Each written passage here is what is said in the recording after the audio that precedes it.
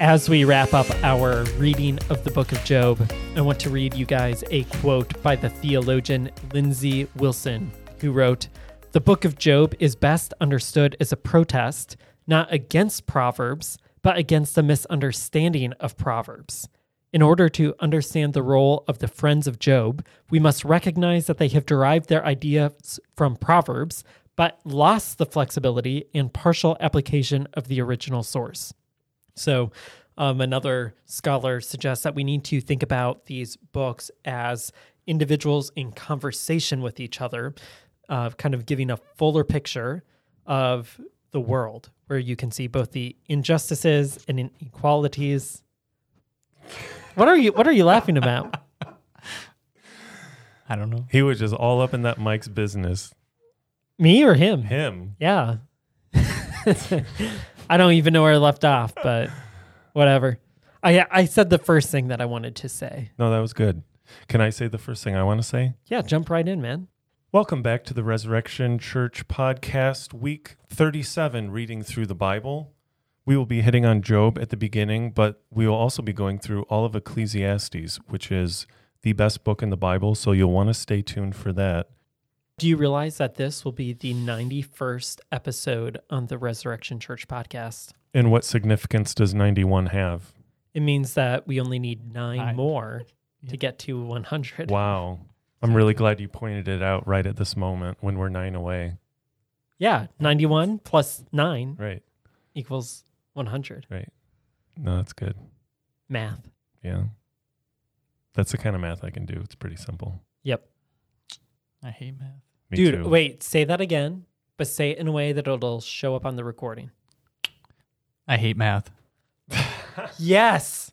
Listen to those two ways of saying I hate math when you record it. And the second one is what we need out of you every single week. Got it. We need you to bring your A-game lungs, Your AJ game lungs. your AJ projection Right. lungs. Finally tweaking the way I talk. 37 weeks. 37 weeks. He was inaudible for most of the year, and now Wait, he's on the podcast? he's here. Yeah, there are actually 3 of us on the podcast every week. I thought it was Matthew, Aaron, and like a mouse that was wandering around in the room, making little comments here and there. So, Job 38, the Lord breaks his silence, and he throws down on Job. Aaron, what can we learn from that when God throws down on Job? Now, I found it, obviously God's in the right. He's always in the right. And it's pretty cool, kind of encouraging, listening to God talk about all the great stuff he did, how he created everything, how his power is limitless. So he's like really spiking the ball on old Job and putting him in his place. But what should we take away, at least initially? Well, I could be wrong, but I think that this is the longest monologue that we have from God in the entire Bible. I think that sounds plausible. I don't know if that's true, and I didn't look it up at all, but at least up until this point in the Christian arrangement of the Old Testament, we have not heard this long of a speech from God at any given time. And it's fitting for the poetic nature of the book in the kinds of speeches that all of the other figures have given as well, right? So they're taking a long time to say pretty much one thing, and now God is recorded in that same way. So it's fitting the poetical device. So I don't think we want to say God is overly spiking on Job here because it's so long and drawn out, which I know is not what you were saying, Matthew. Well, But someone might get that impression that, man, God is really berating Job here because he's just going on and on and on with rhetorical question after rhetorical question. And we have to compare that to the length of all of the other speeches, and it's not that much longer, I don't think. right. I'm glad you said that because I was thinking that a little bit as I was reading through. I was like, I think Job gets it. Like, that's enough. Yeah, I thought the same thing, and I was like, man, this feels over the top. But I was like, I shouldn't say that about a divine monologue. So then I was thinking about the rest of the book, which also feels over the top. So it's really making a point.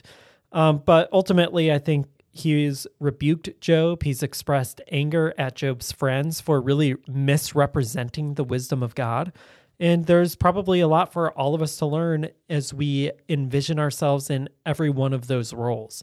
As someone who's suffering and feeling like God is silent, as someone who is speaking to people who are suffering and perhaps speaking the wrong truths to them, misrepresenting God and his ways in the world, even though we're speaking true words. So that misapplication of Proverbs kind of wisdom, for example. So probably a lot for us to take away here. Yeah. I mean, it might not be overkill. If it is, I think it's fine, but I kind of like to think about it that way. Is that wrong? Can I think about it that way for fun? I think you could think about it that way for sure.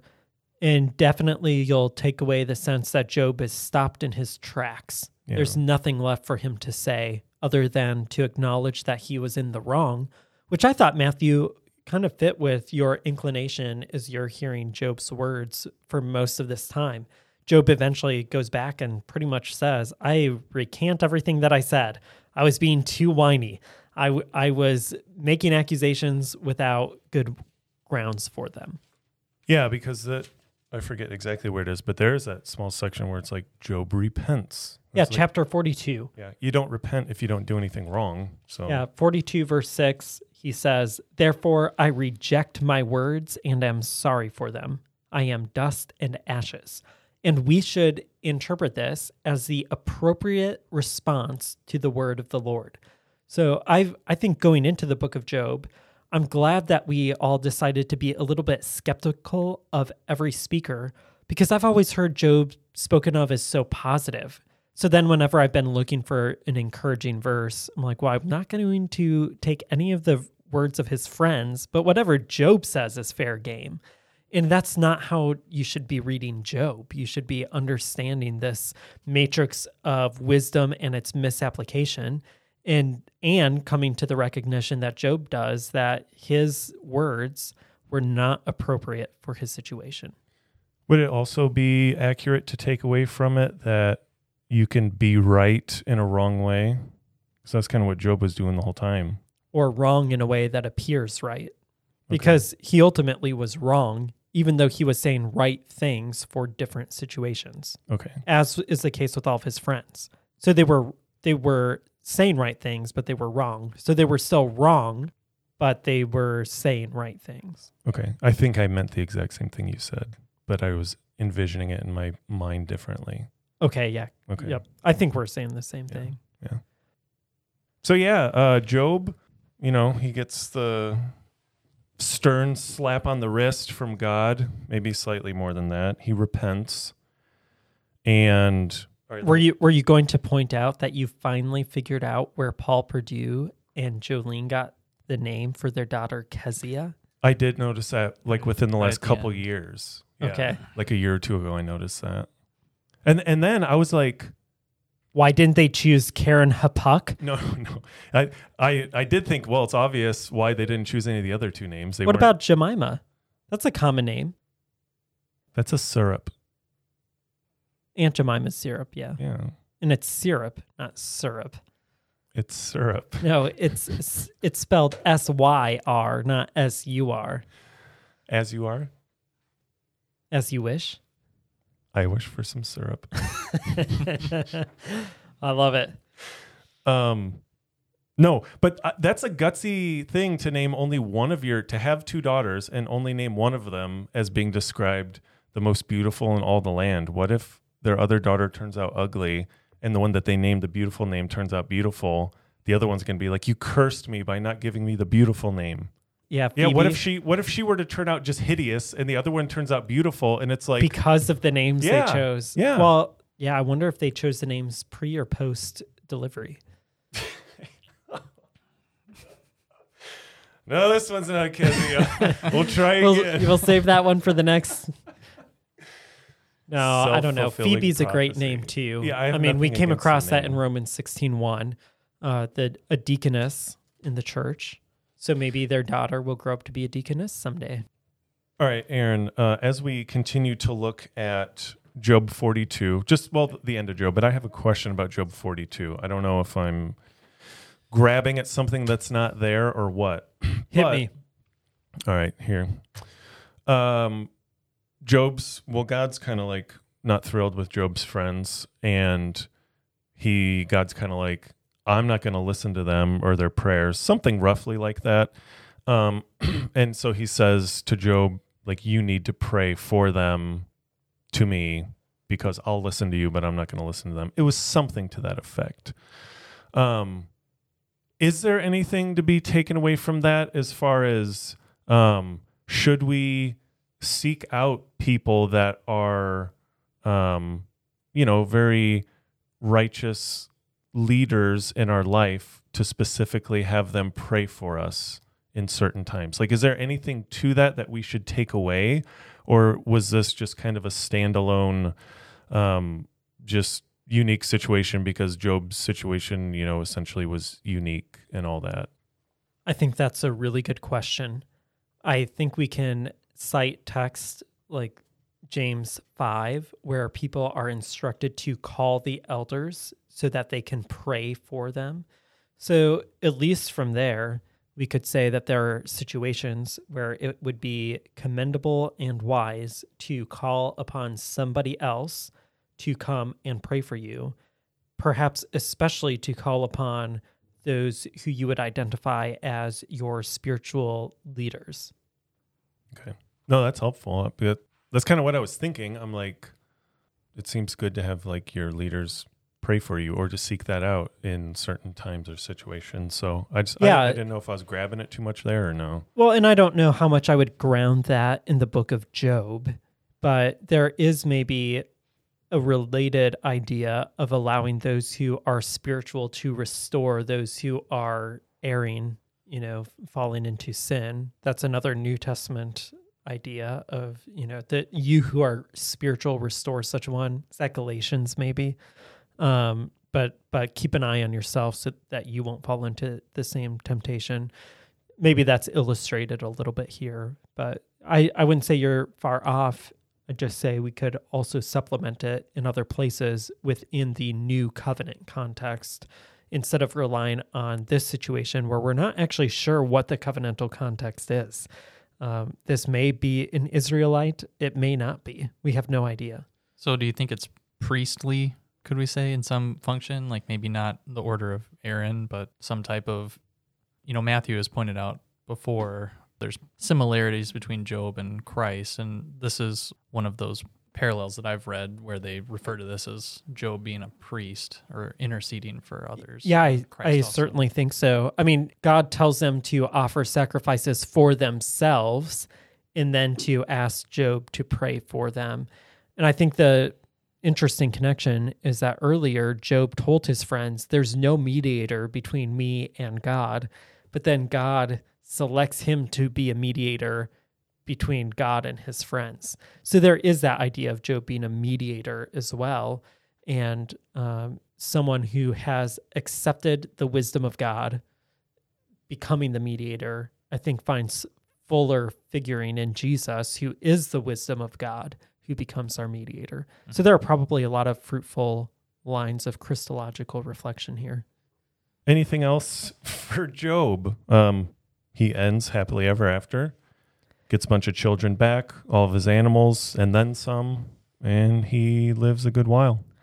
What did you think about that with God blessing him? It is interesting to me that in verse 11, his family and former acquaintances sympathized with him and comforted him concerning all the adversity the Lord had brought on him.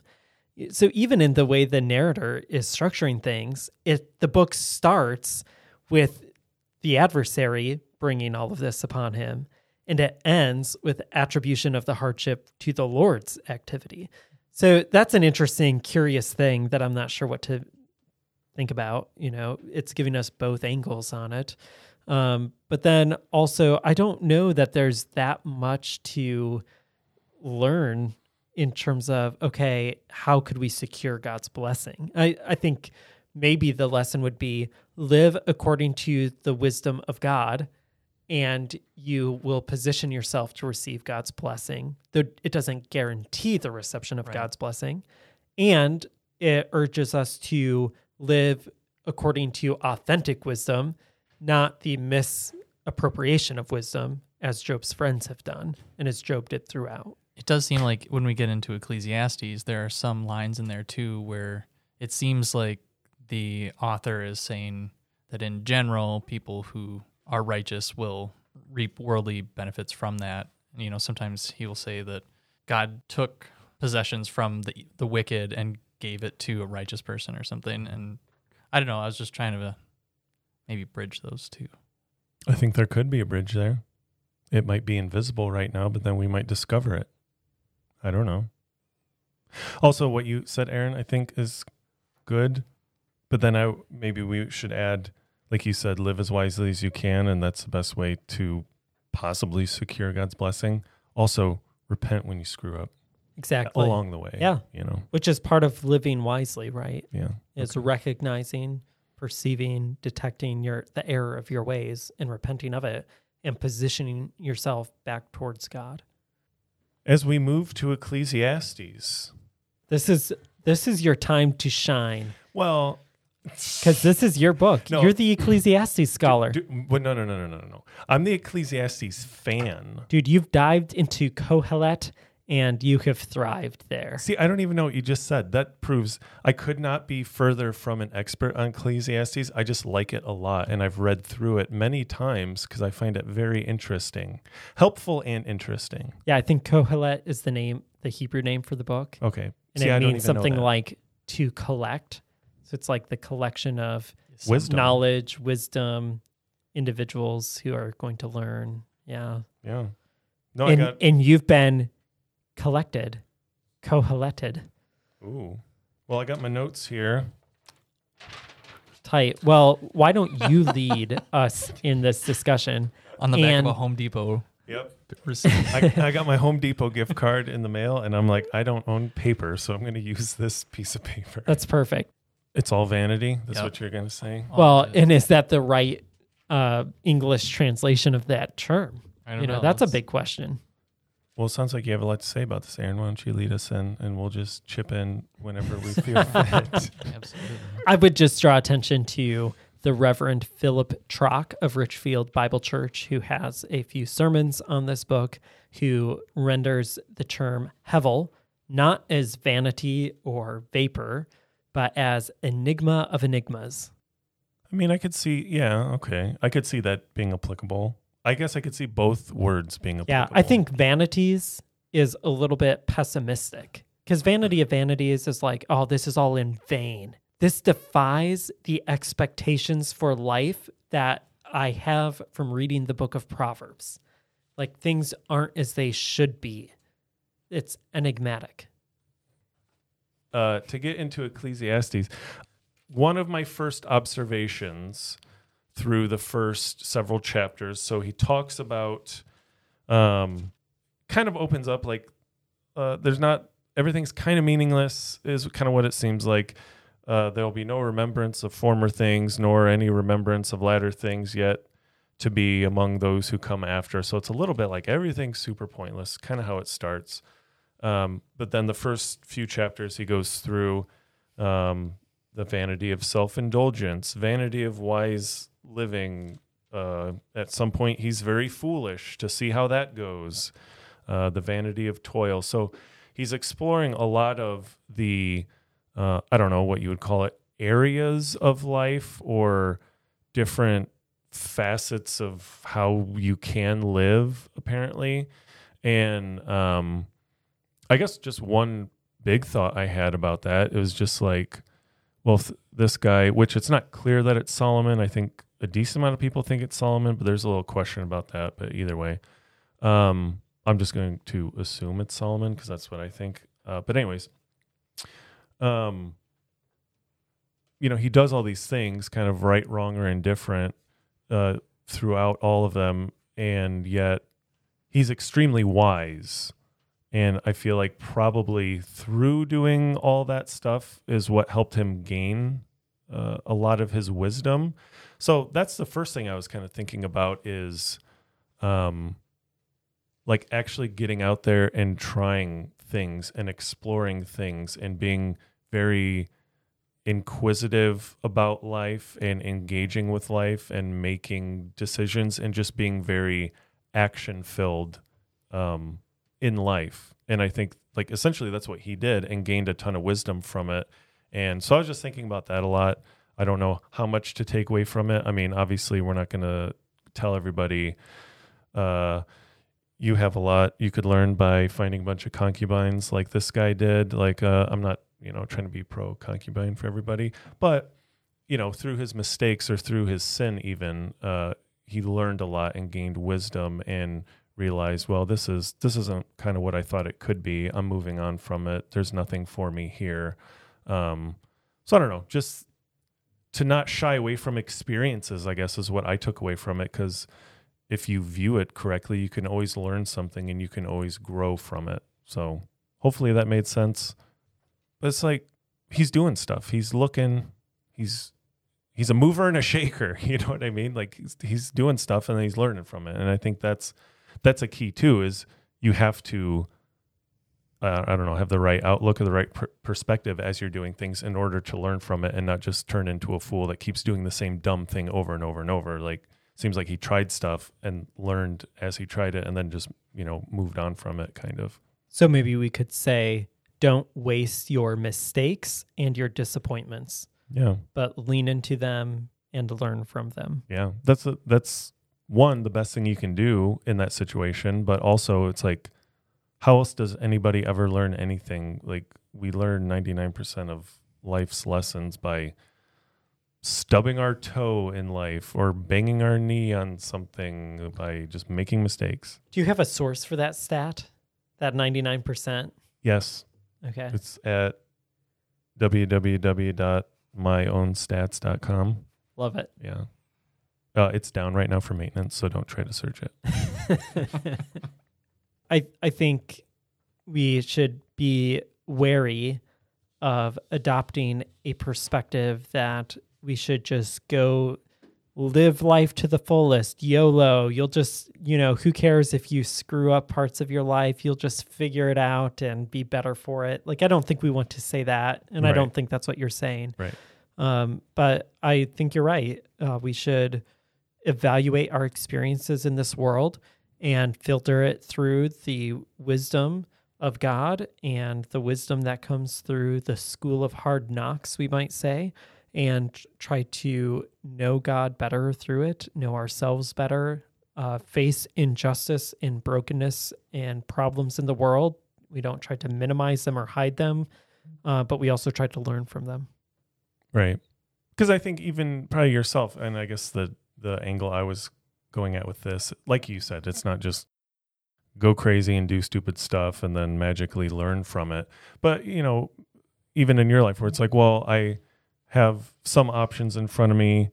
It seems good enough. Like it could go poorly and kind of blow up in my face, but I'll never know if I don't try it and just avoid it, because it might go poorly, but it might actually go really well. Mm-hmm. I think there's a lot of situations like that in life where it's like, well, then like go for it and do it. And it could either be, it's not just obviously foolish. Like it could be a wise decision, but sometimes you just don't know how things are going to go.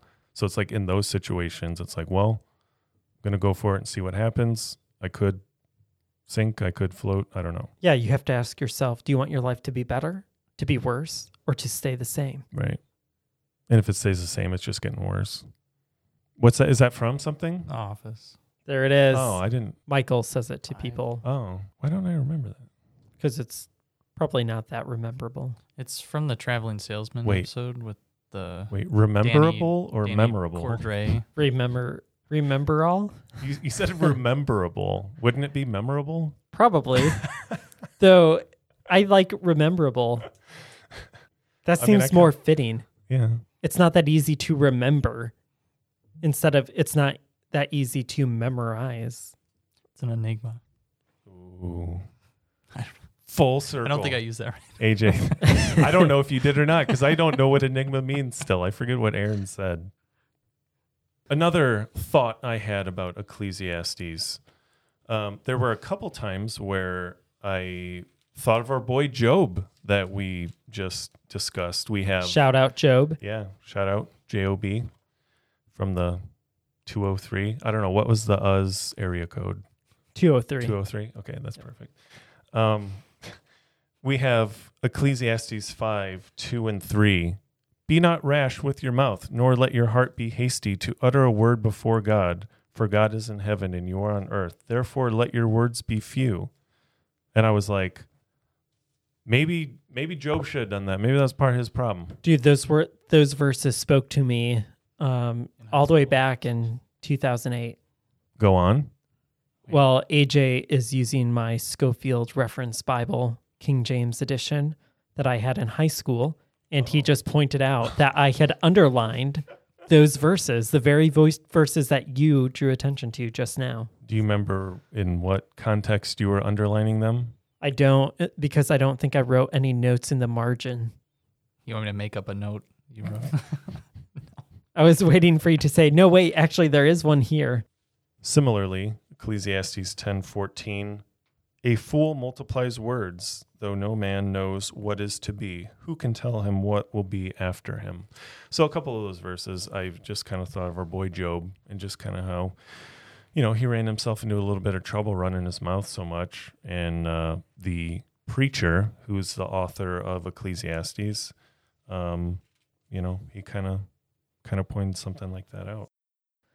Yeah, I think you're right on. Job and his friends could have probably been helped by those reflections. They should have not multiplied their words, but divided and then subtracted them. This is the math episode. Ooh, I like it. We hate math. No, math is important. AJ, what more thoughts do you got? Feed me something here. What do you got? What are your thoughts? Ecclesiastes. What hit you? What stuck with you? Did you think anything? I don't know how to make this a question. What does the role that death plays in the book of Ecclesiastes? I didn't think about that. It comes for everybody, right? Whether you're rich or poor, wise or foolish, they all, whatever he says, go to the same place.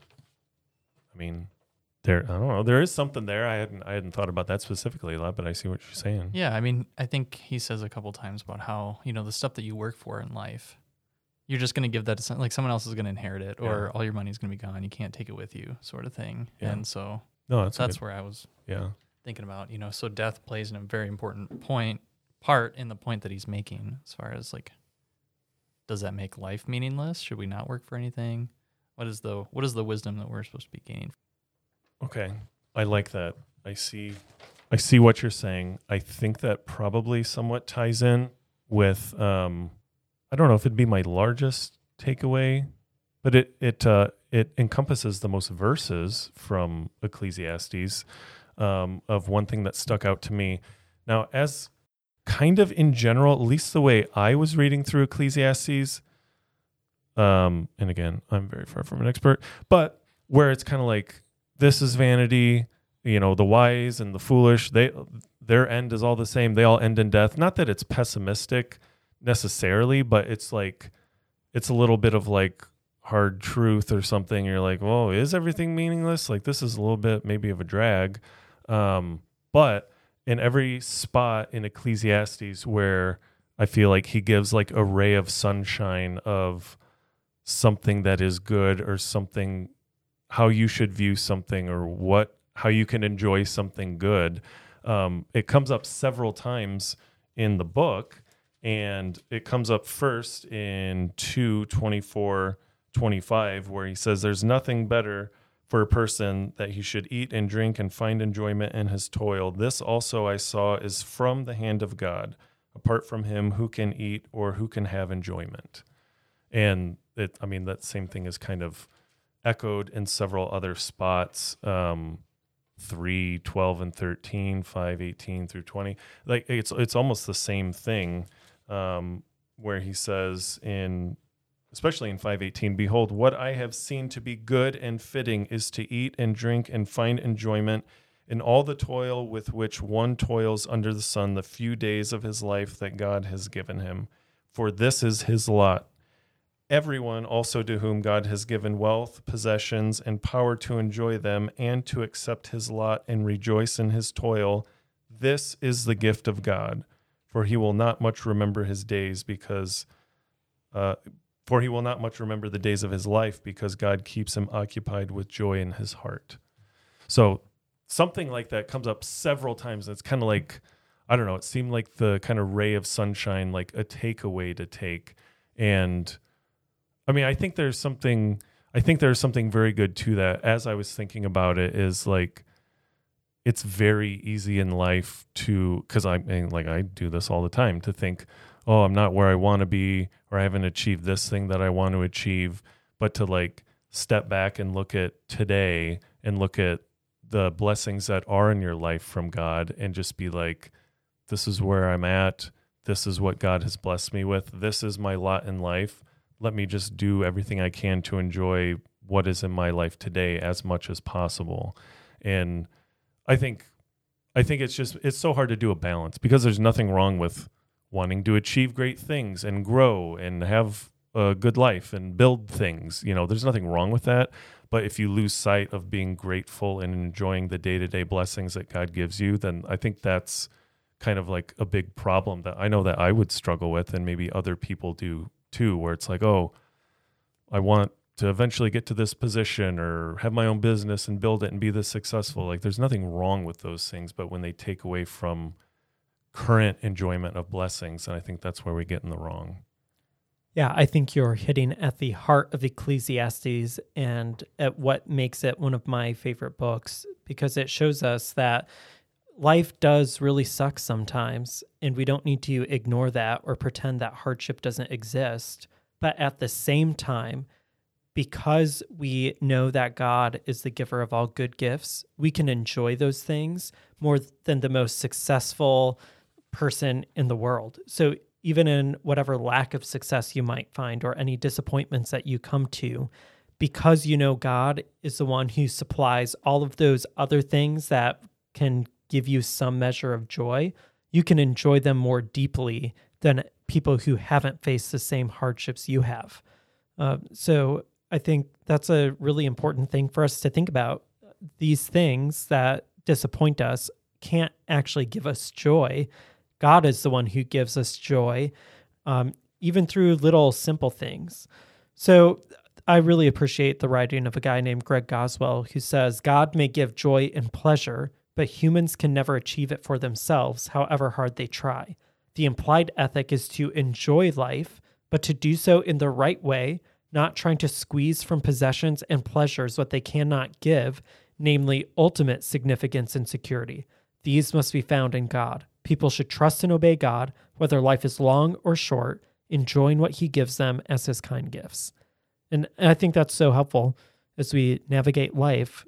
There are hardships, but we can truly find joy in so much because it comes from God. Yeah, and one thing that really stuck out to me in 5 verse 19, where it says, to everyone to whom God has given wealth and possessions and power to enjoy them. That stuck out to me because, like, how many people have great wealth and great possessions, but they don't have the power to enjoy it? They're miserable because their perspective is off, whether their whole hope and faith is in their wealth and possessions, but then they find that they're miserable and then they don't know why they're miserable. That just stuck out to me, that like it is actually a literal gift from God to be able to enjoy just anything and everything that's in your life. Yeah, I think you're exactly right. I think joy is a huge apologetic for the reality of God. So if you recall, when we read through Acts, Paul hints to people, even the joy that you have in your heart testifies to this God. And a lot of people who don't know God then get glimpses of this joy, but they can't fully walk into it. They can't enter into that joy because they don't know the God who gives us the power to really have joy. Just a quick side note is that you could read about this idea more in C.S. Lewis's book called Surprised by Joy, where he essentially recounts his life and conversion to Christianity, where he learns that God redeems people and provides them joy. Yeah, and it could be missed because, again, chapters and verses get put in the Bible, and sometimes we can separate something that actually should go together. Because looking at the very start of chapter 6, it says, a man to whom God gives wealth, possessions, and honor, so that he lacks nothing of all that he desires, yet God does not give him the power to enjoy them, but a stranger enjoys them. Kind of like you referenced, AJ, when you have all these things and you just die and then a stranger enjoys them. But Yeah, so we probably riffed off that verse in a way that it wasn't intended to communicate, because he's making the point that AJ made earlier, which is you're going to die and someone else is going to enjoy the fruit of your labor instead of you. I think it's kind of both there, though, because he still does not have the power to enjoy them, but then when he dies, somebody else does enjoy them. Yeah, so this is the way the CSB renders that. God gives a person riches, wealth, and honor so that he lacks nothing of all he desires for himself, but God does not allow him to enjoy them. Instead, a stranger will enjoy them. This is futile and a sickening tragedy. So he's essentially saying that this person is going to die. I mean, that could be. Moving on to just after that verse 3, though, this would be where he has great things and just does not enjoy them. It says, if a man fathers 100 children, lives many years, so that the days of his years are many, but his soul is not satisfied with life's good things. Yep, there it is. Yeah, and that does relate to what you were saying. Yeah, right on. Just living, having, great blessing, and just not having the gift from God to just literally be able to enjoy it. Yeah, though I'd just say, I think if any of us end up having 100 children, we might not have a lot of joy either. I feel like that would be a really hard life to live, trying to raise 100 kiddos. Yeah. Well, and, I think that kind of gets back into our discussion we had several months ago about how God is pro polygamy or whatever we talked about with David. I think you maybe asserted that God is pro-polygamy, but I want to be quite clear that on this podcast, we don't believe that God is pro-polygamy. Okay, I don't actually think that. I just like riling people up sometimes. Yeah. But there's no other way to get 100 children, so I'm not endorsing it, but, one woman can't do that. That is correct. Yeah, okay. That is correct. AJ, do you agree with that? One woman, 100 children, not happening. A lot of triplets or something. Wait. That would still be like 33 plus one single child later. I was going to say, you're making us do math, and we're the hate math podcast. It is the math episode. Yeah, but it's more the hate math episode. I don't know. Yeah, I mean, maybe for an orc, that would be possible. But I think they're all birthed from within the earth. So who knows? Is that from Harry Potter? Yep. I don't like Harry Potter. I don't know it. It's from the Lord of the Rings. Come on. Also something I don't like or know. Apparently. Well, all your references like that are Harry Potter references. What am I supposed to think? What house were the orcs in? The house of Sauron. Were they from Slytherin? Saruman. Slytherin? Well, those were Uruk-hai. Oh, yeah. The orcs were from Morgoth. Okay, yeah, you're right. It's a little bit of like dark magic. I'm not really sure if we know exactly how those were created. Now, were they part of the Empire, part of the dark side? That's struck back. Okay. Yeah. But there will be the return of the Jedi King. Ooh. What's his name? Aslan? This is painful. Anyways, back to Ecclesiastes. This applies to everybody. It didn't make me think specifically of Job, but 7:14, in the day of prosperity, be joyful, and in the day of adversity, consider God has made the one as well as the other.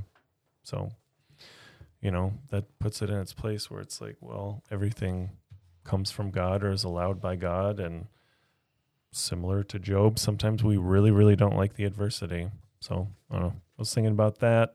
What do you think about that, AJ?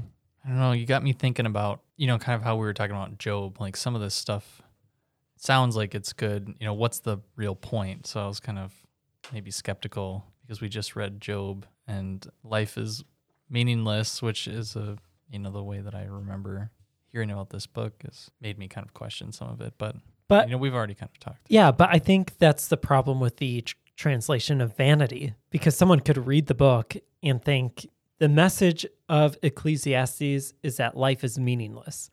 When in reality, I think the message of Ecclesiastes is life is really meaningful, even though a lot of really cruddy things are going to happen to you and it will feel meaningless. I like that.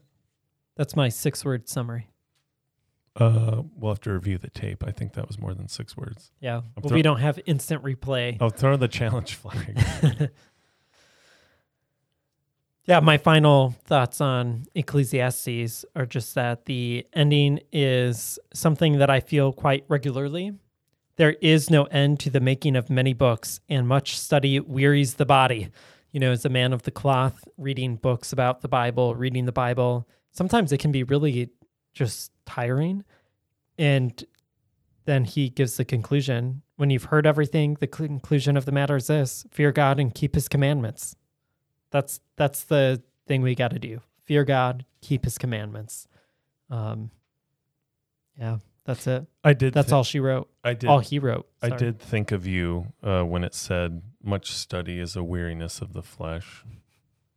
I just wondered if that resonated with you. It did indeed. Yeah. So obviously the book ends how it ends, like you said, where, what verse is it? Oh, where it says, the end of the matter all has been heard, fear God and keep his commandments, for this is the whole duty of man, which obviously is true. And it's like, that's when I didn't really know much about Ecclesiastes, but kind of like briefly looked into it. It's kind of like, yeah, you don't really need to read it. The whole point of it is fear God and keep his commandments. It's like, well, that's not helpful.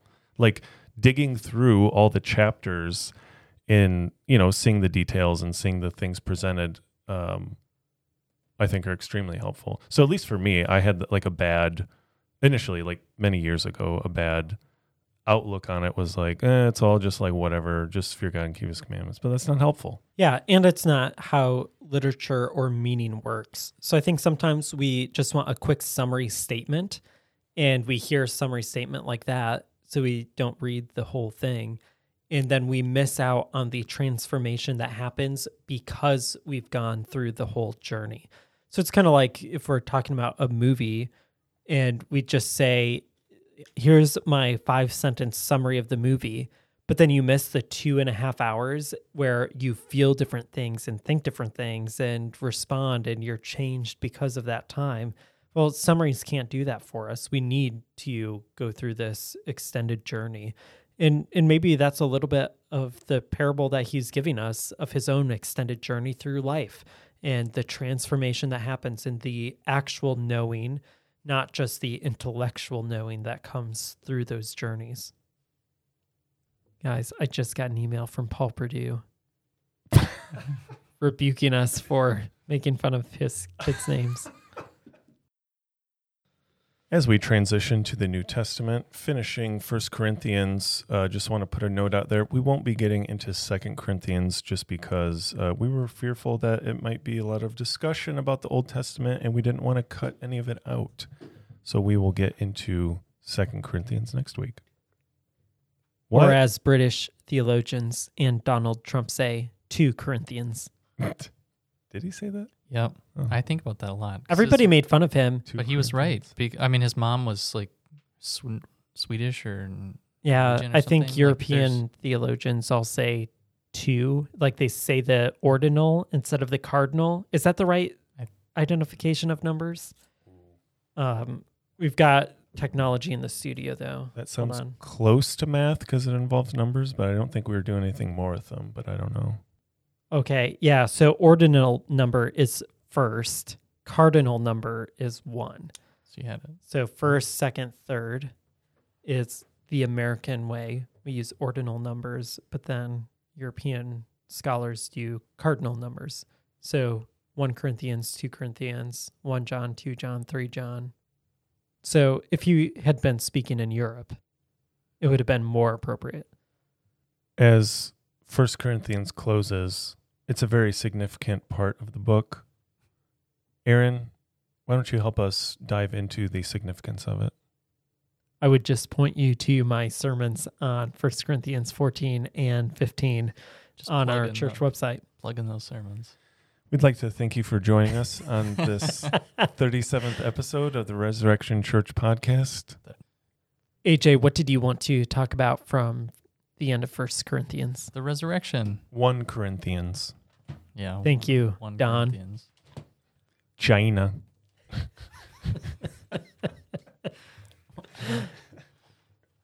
I think you would be good as a Bible radio talk show host. Sign me up, baby. I don't know. Where's that? Do you know of an opening? Do you see one? I think that will be our next ministry, is our radio ministry of Resurrection Church. We just need to get a giant radio antenna tower, and we can just start broadcasting our own we channel. have a flat roof, so we could just build one on there. That's pretty easy, probably. Probably.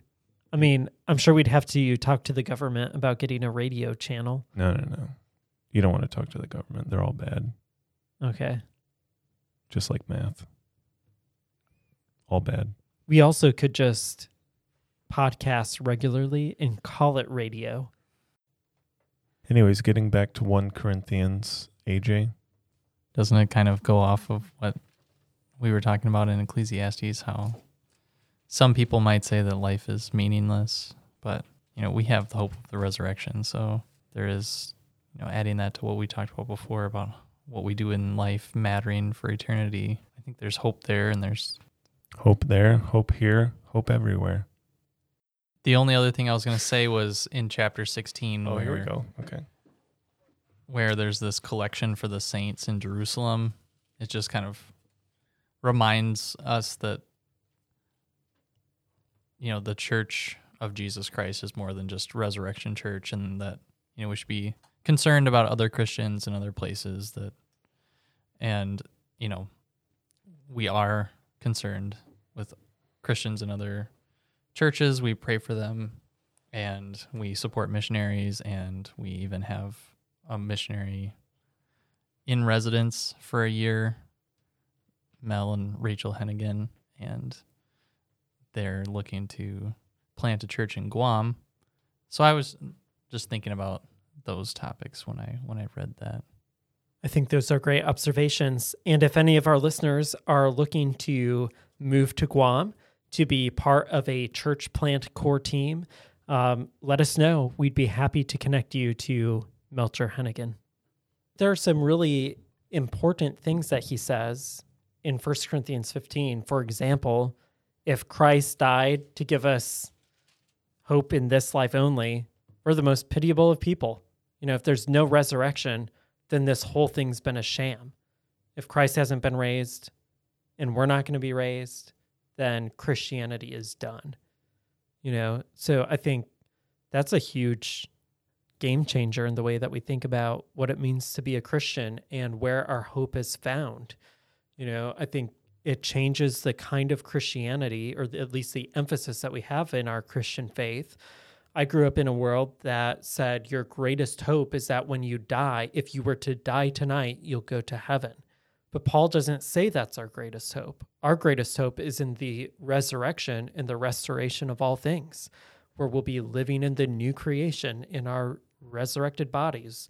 Like these sorts of things, I think, are really important for shaping our theological imagination, and even more so for the way that we live in this life now, because he goes on to say that because the resurrection is true, your labor in the Lord is not in vain. So what you do in this life actually matters. So instead of adopting a way of being a Christian that says, I think this world is going to explode and I'm going to heaven when I die and nothing's ever going to matter, so I can be accused of being so heavenly minded that I'm no earthly good, Paul would have none of that. He'd say to be heavenly minded truly would be to be resurrection minded, which means that you work even harder in this life because what you do actually matters. And I just think this chapter changed my view of Christianity when I preached through it in, I think, 2019. And I just would suggest that it would be well worth further reflection. So I would point you to another book, this one by N.T. Wright, called Surprised by Hope. clearly playing off the title of Lewis's book, Surprised by Joy, which we conveniently had an opportunity to reference earlier in the podcast. But there, Wright talks about the resurrection and the hope that we have because of it, both in this life and in the life to come. This is why Easter is my favorite holiday. Ooh, Resurrection Sunday. this This is why I could really get behind the name Resurrection Church, even though it wasn't the first name that I wanted us to be. But you're still not down with doing a big, well, we don't have the people for it, but for doing a really big rendition of Because He Lives. You're still not good with that song. I don't like that song because I think it's silly What? and overly tying the reality of Christ's physical resurrection and the hope of our future resurrection to someone's experience of a good feeling. So they say, you ask me how I know he lives within my heart.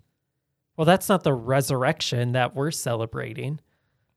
We're celebrating a resurrection of Jesus from the grave, in a physical resurrection that raises us up from our death in our sins and promises us a future bodily resurrection. I mean, I get your point. I just think it's kind of a banger of a song. Yeah, okay. I don't want to yuck on your yum. I don't want to rain on your parade. If that floats your boat, if that sinks your bobber, if that does it for you, It blows I'm my happy hair for back. you. Haven't heard that one. No. Yeah, I'm fine with people singing that song. I just hope that we'll never sing it at Resurrection. No. What's that guy? Something Jensen. He had that sweet version with the saxophone I showed you. Oh, you did show me that. I always forget his name. It's Jensen somebody. What's his name? I can't remember. Yeah. So you know how I like sometimes comment that we do things at our church that I don't really like or maybe am not comfortable with or just don't enjoy. If ever we sing this song, you'll know that this is one of those things.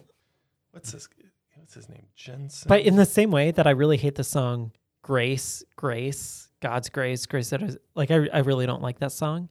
I know Josh loves it. So when we sang it on Sunday, my first thought was Josh loves this.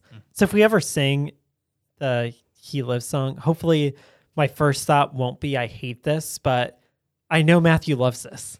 Right. I hope that's what my response will be. That's what I'm trying to get my response to be whenever we do something I don't like at our church, that my first thought isn't I don't like this, but I can think about the people who love it. I've had that thought before too, where it's like, not everything has to be for me. If other people like this or are blessed by it, then I can just kind of endure it and let them enjoy it. Yeah, you can get behind it because Yeah. you're rejoicing with the people who are rejoicing in that moment. Jensen Franklin. That's the guy's name. Our boy. Yeah.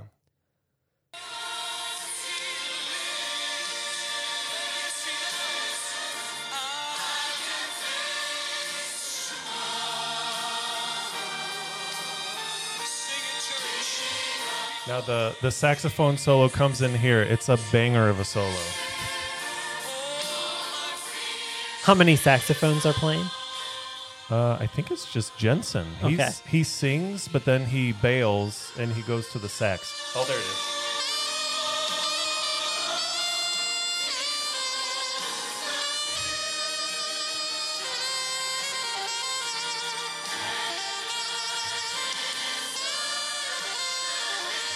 I never see you hand raise, but you just popped it up there. I would hand raise to this song. I'd All hand right. raise all day. In that case, I think we should sing it.